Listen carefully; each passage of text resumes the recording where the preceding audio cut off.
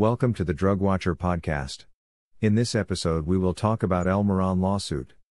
According to the Elmiron lawsuits recently filed in the U.S., this interstitial cystitis drug pentazan polysulfate sodium, PPS, is linked with serious eye damage. Plaintiffs claim the substance manufactured by Janssen Pharmaceuticals is linked with a certain type of retina damage known as pigmentary maculopathy that could lead to permanent vision loss and blindness. If you or a loved one developed any vision symptom associated with an eye disorder after taking Elmiron for interstitial cystitis or osteoarthritis, please call us now. First, we will do our best to ascertain whether your case qualifies to be brought to court, and if you may be entitled to compensation. Then, we will contact the best lawyer available to maximize your chances of winning. What is Elmiron? Elmiron is a drug known as pentazan polysulfate sodium, a semi-synthetic medication manufactured by Johnson & Johnson and its subsidiary Janssen Pharmaceuticals from beechwood hemicellulose.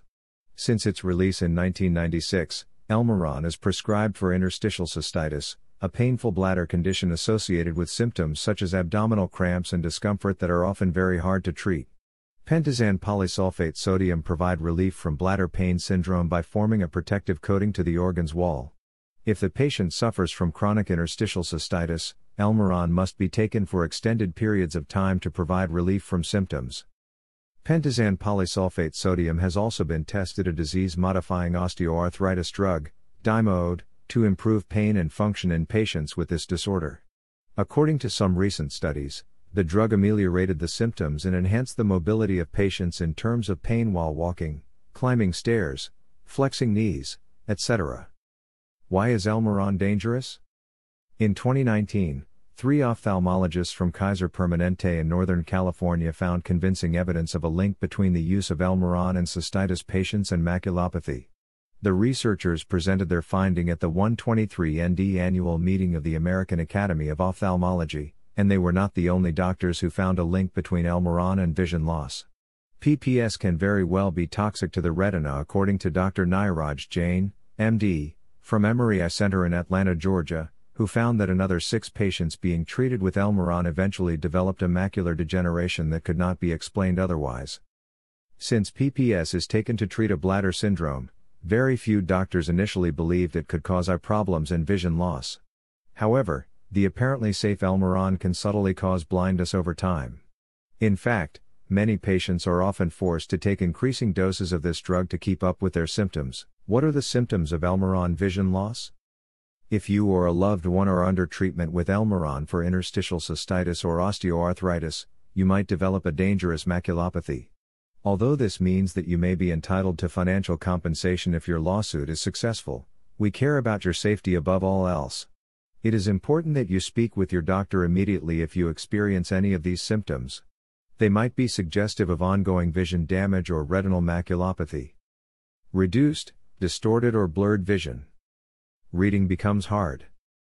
Difficulties at watching objects that are close. Eye strain or fatigue after watching TV or your PC screen.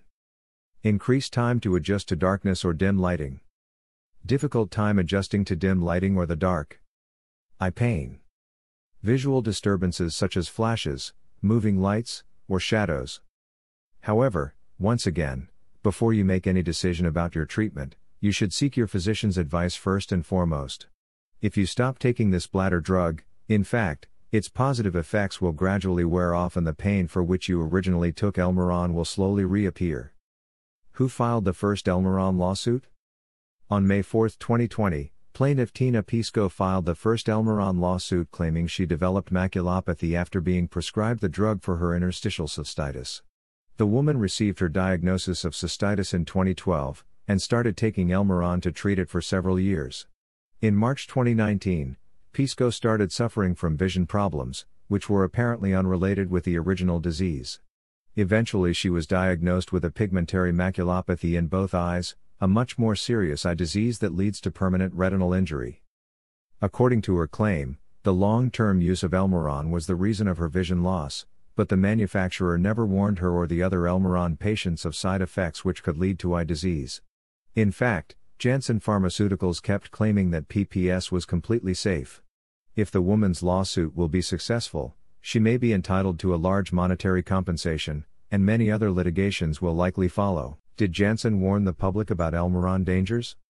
According to Elmiron's original label, the cystitis drug is associated with just a handful of minor side effects.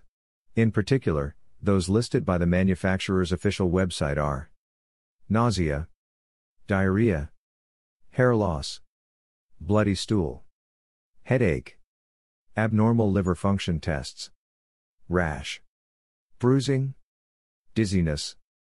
Note that maculopathy is not included among them. Some vision problems are included among the uncommon side effects, but this particularly serious eye disease is not listed among them.